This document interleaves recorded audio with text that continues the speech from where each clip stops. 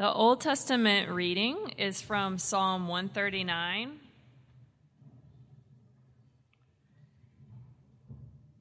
You have searched me, Lord, and you know me. You know when I sit and when I rise. You perceive my thoughts from afar. You discern my going out and my lying down. You are familiar with all my ways. Before a word is on my tongue, you, O Lord, know it completely. You hem me in behind and before, and you lay your hand upon me. Such knowledge is too wonderful for me, too lofty for me to attain. Where can I go from your spirit? Where can I flee from your presence? If I go up to the heavens, you are there. If I make my bed in the depths, you are there. If I rise on the wings of the dawn, if I settle on the far side of the sea, even there your hand will guide me, your right hand will hold me fast. If I say, surely the darkness will hide me, and the light become night around me, even the darkness will not be dark to you. The night will shine like the day, for darkness is as light to you. The word of the Lord.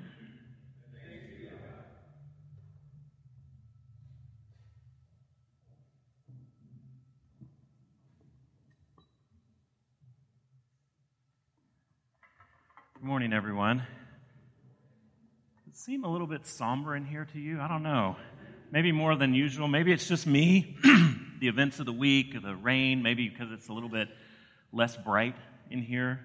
I don't know. Let's call it reflective. We're in a meditative mood. But if you're new here, I hope that you know that this is also a place of joy, that it's a time of celebration. It's a time to recognize and smile because we believe that God is real, and He's alive, and He's good. And so it's okay to be in a somber mood, but it's also good to smile and to rejoice. And let's try and capture that in prayer as we begin reflecting on this psalm.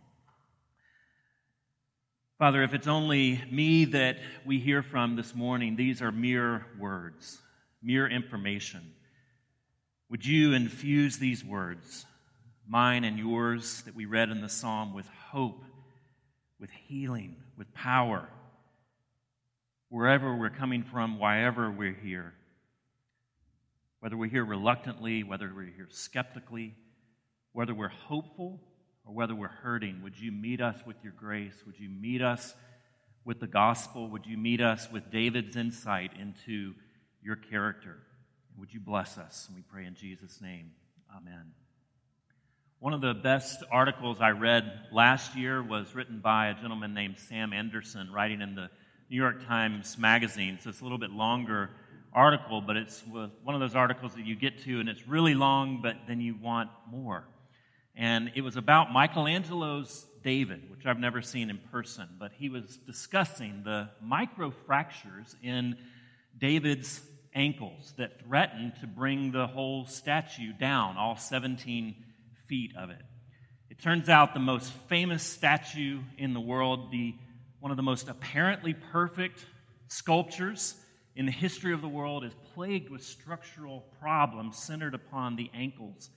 Some of the problems are due to imperfections in the marble itself, that they quarried from a certain place that didn't have as strong a marble as maybe a mile away. Some are due to the design of the structure itself. When it's sitting flat, it's actually tilted a certain number of degrees, and it sat outside of the museum that it's in now for over 300 years in the rain and sun and everything, tilted slightly with a great amount of stress on the ankles. And some of the threat is due to the fact that the ground that you stand on is never perfectly still. It's always vibrating in some way because of geological activity, because of trains going by. You can hear them here sometimes as they roll by.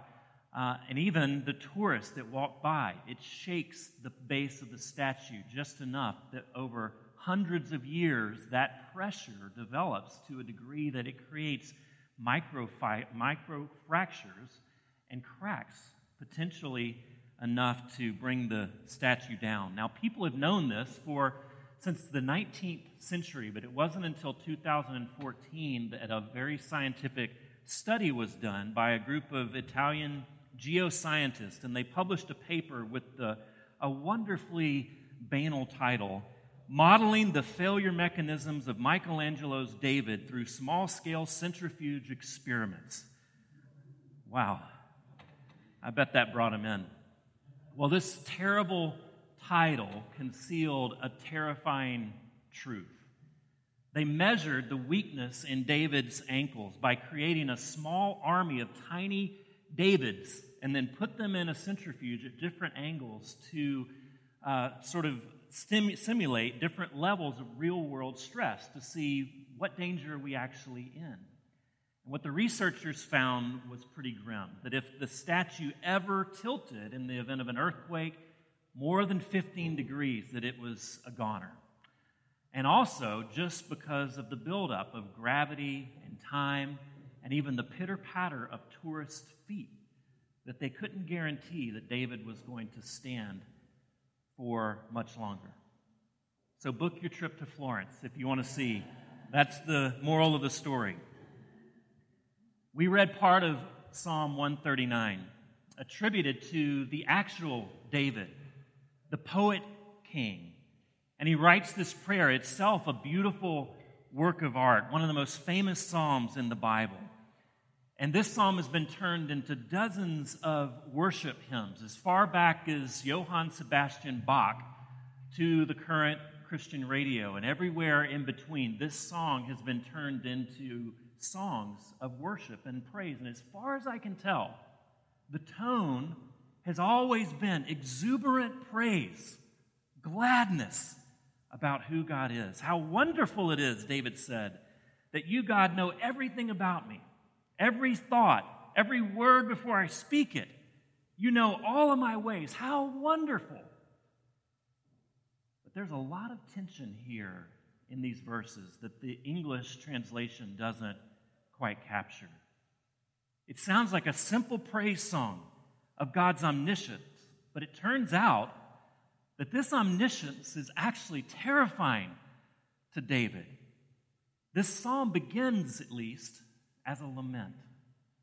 David is actually saying, God's searching knowledge is overwhelming to me. His knowing every thought is too much for me.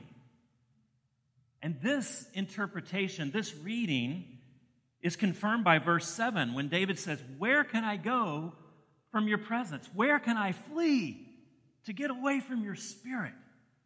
That's the tone of this psalm. He's not saying that I am so delighted that wherever I go, you were there. I'm so comforted by the fact that you know every thought, word, and motive in my heart. No, he's saying, how can I get away?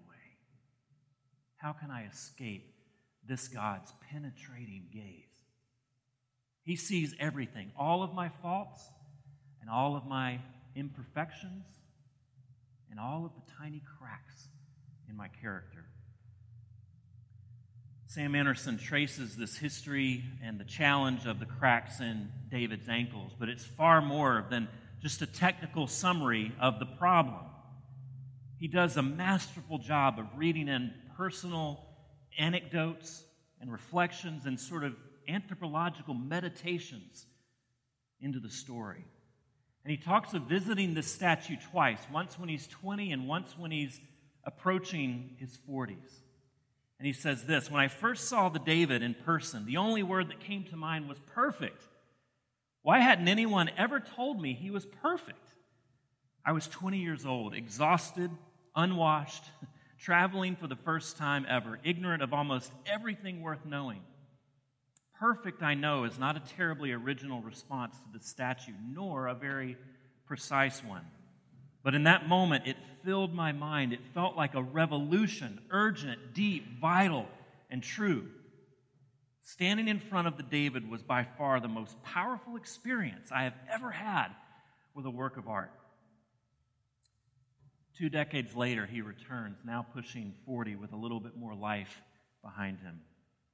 By the time I returned to Florence, I had grown accustomed to spending solid weeks in a state of high anxiety. My hands would turn freezing like a corpse, and I would sit at my desk wishing I could cry. And my wife would tell me with increasing urgency that she was afraid I was going to have a heart attack.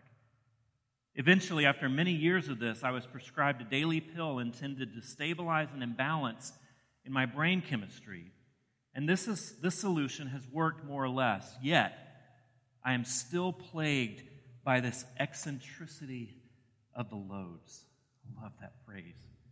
I'm still plagued by this eccentricity of the loads, an impossible tension between the fantasies in my head and the realities on the ground. Sam understands what David does. That the truth about ourselves is very complicated. And it's very multifaceted and it's very multi-layered.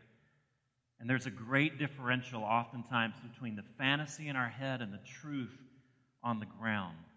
And it terrifies us that someone else might see that differential, that they might recognize it in our lives, and even worse, point it out. And so we spend a great deal of time and energy and effort trying to maintain editorial control, to control who knows what, who knows who sees what, how they see it, when they see it, in what sequence do they see it,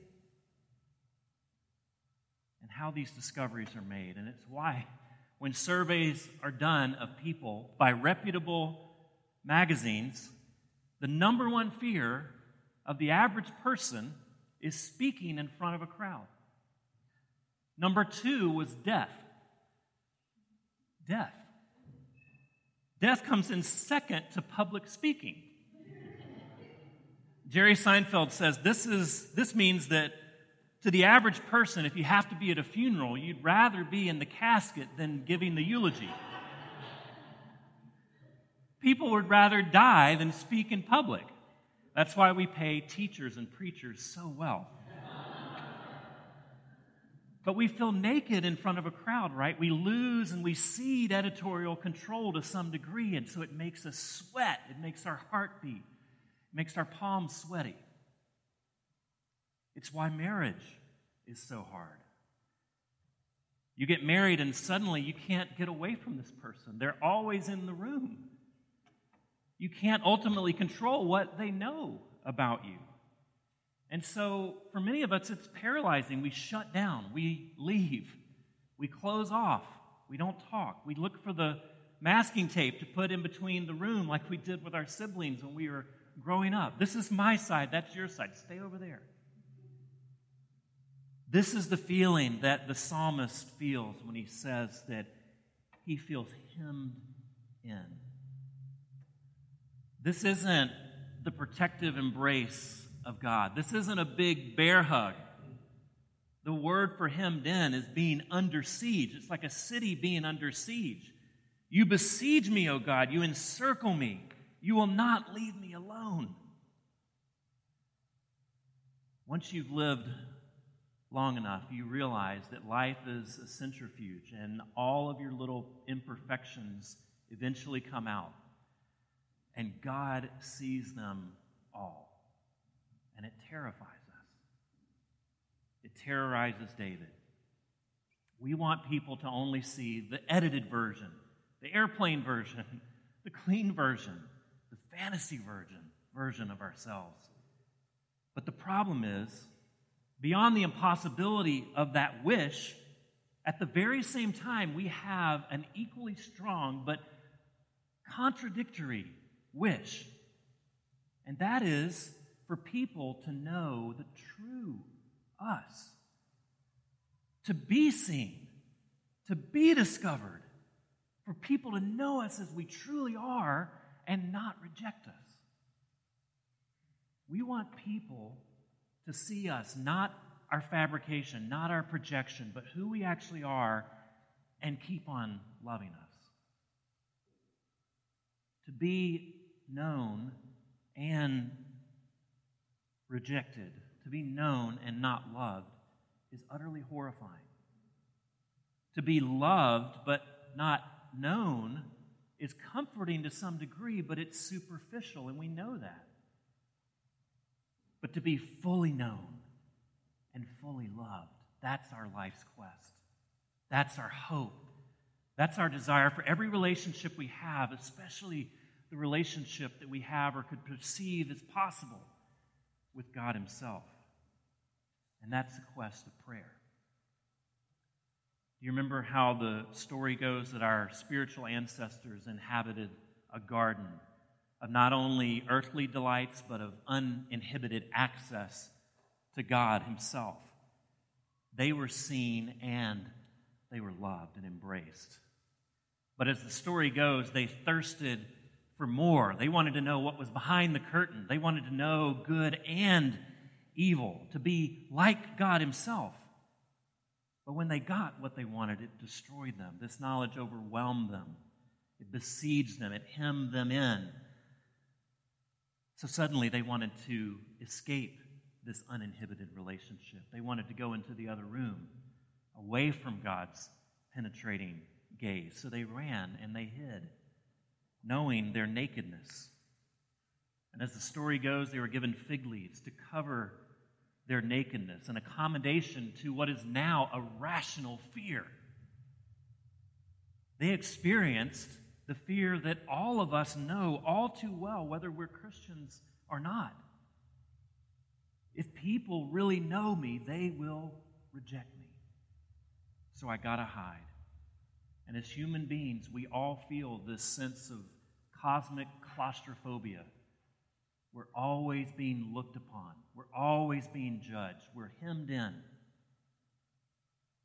the Bible tells the story of how we got this way, why things went wrong, why we're the kind of people that we are today, and how those fig leaves are ultimately imaginary, and they don't really help. But they get more and more harmful over time. Religion is a fig leaf, tribalism, racism. And that's why the people in Charlotte really should be pitied more than hated. Charlottesville. Because their racism, their tribalism, their hatred is a form of self-defense. It's a fig leaf. It's a thing that they hide behind. Those flags, those words, their rhetoric. It's a defense mechanism.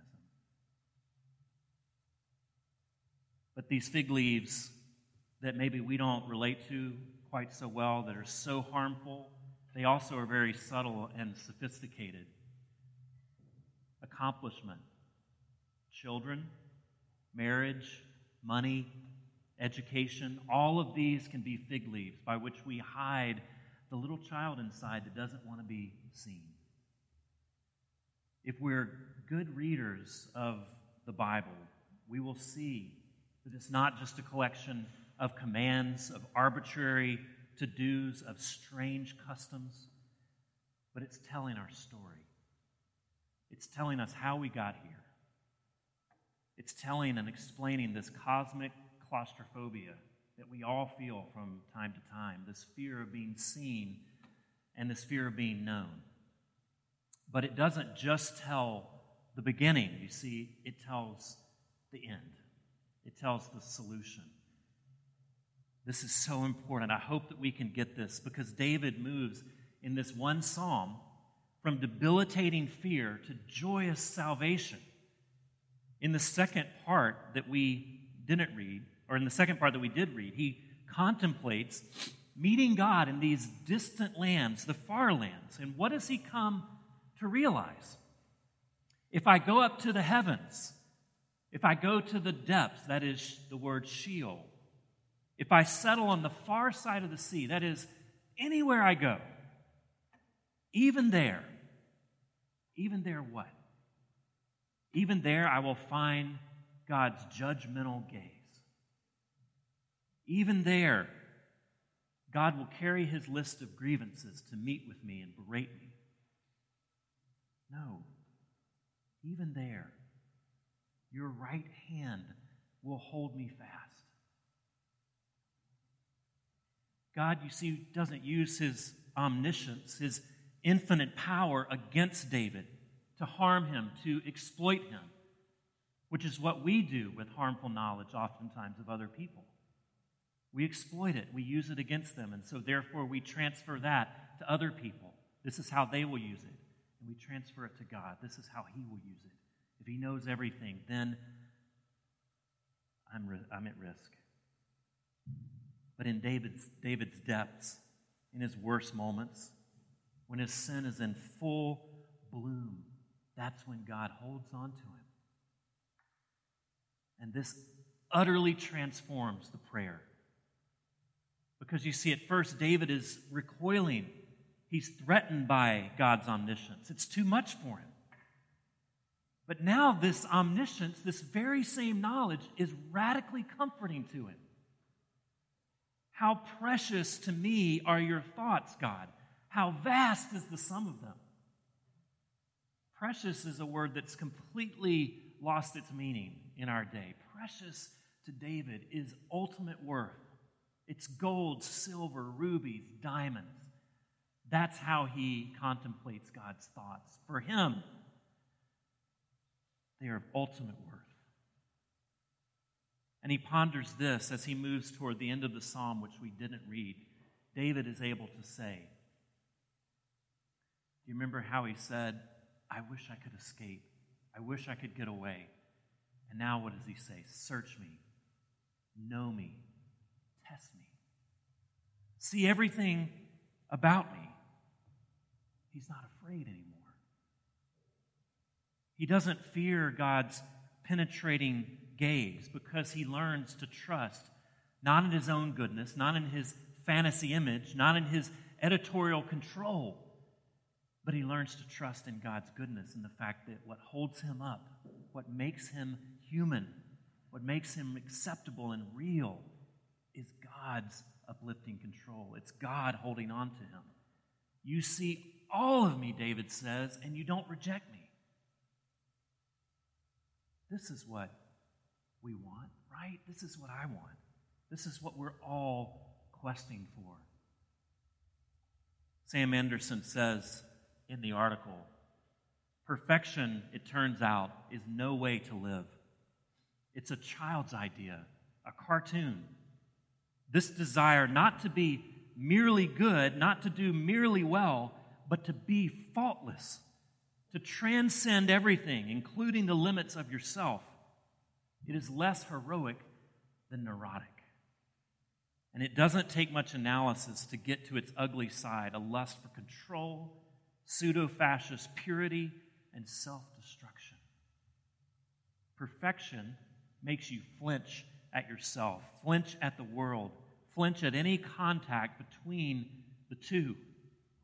Soon what you want above all is escape, to be gone, annihilated. But what if we know? What if in our prayer life we come to believe, that we come to inhabit the thought that someone sees our imperfections and loves us anyway? What does that do in a normal human relationship? It makes us move toward rather than away. And that's God's invitation to all of us today, to meet the God of unlimited knowledge, who is also unconditionally gracious and good. There's no more need for us to hide, because all is already known. All is accepted. If you are in Christ, you have been searched.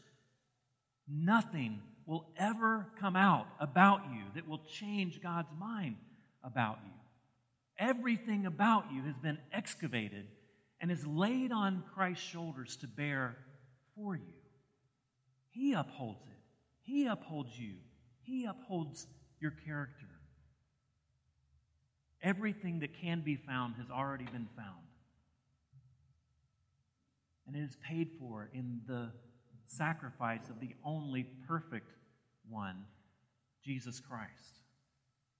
And in his death and in his resurrection, we see God giving a guarantee, making a covenant promise that this will always be true, that he and his grace will always hold you fast. And that's why Jesus can say, "Lo, I am with you relationally until the end of the age, even until the end of the age. Let's pray. Father, we want to know how to have this same transparent prayer life and therefore transparent living that David had. We want to know how to not be afraid of the scans of your eyes and of anyone else's, even the judgmental scans that we do on ourselves. We want to be unstuck.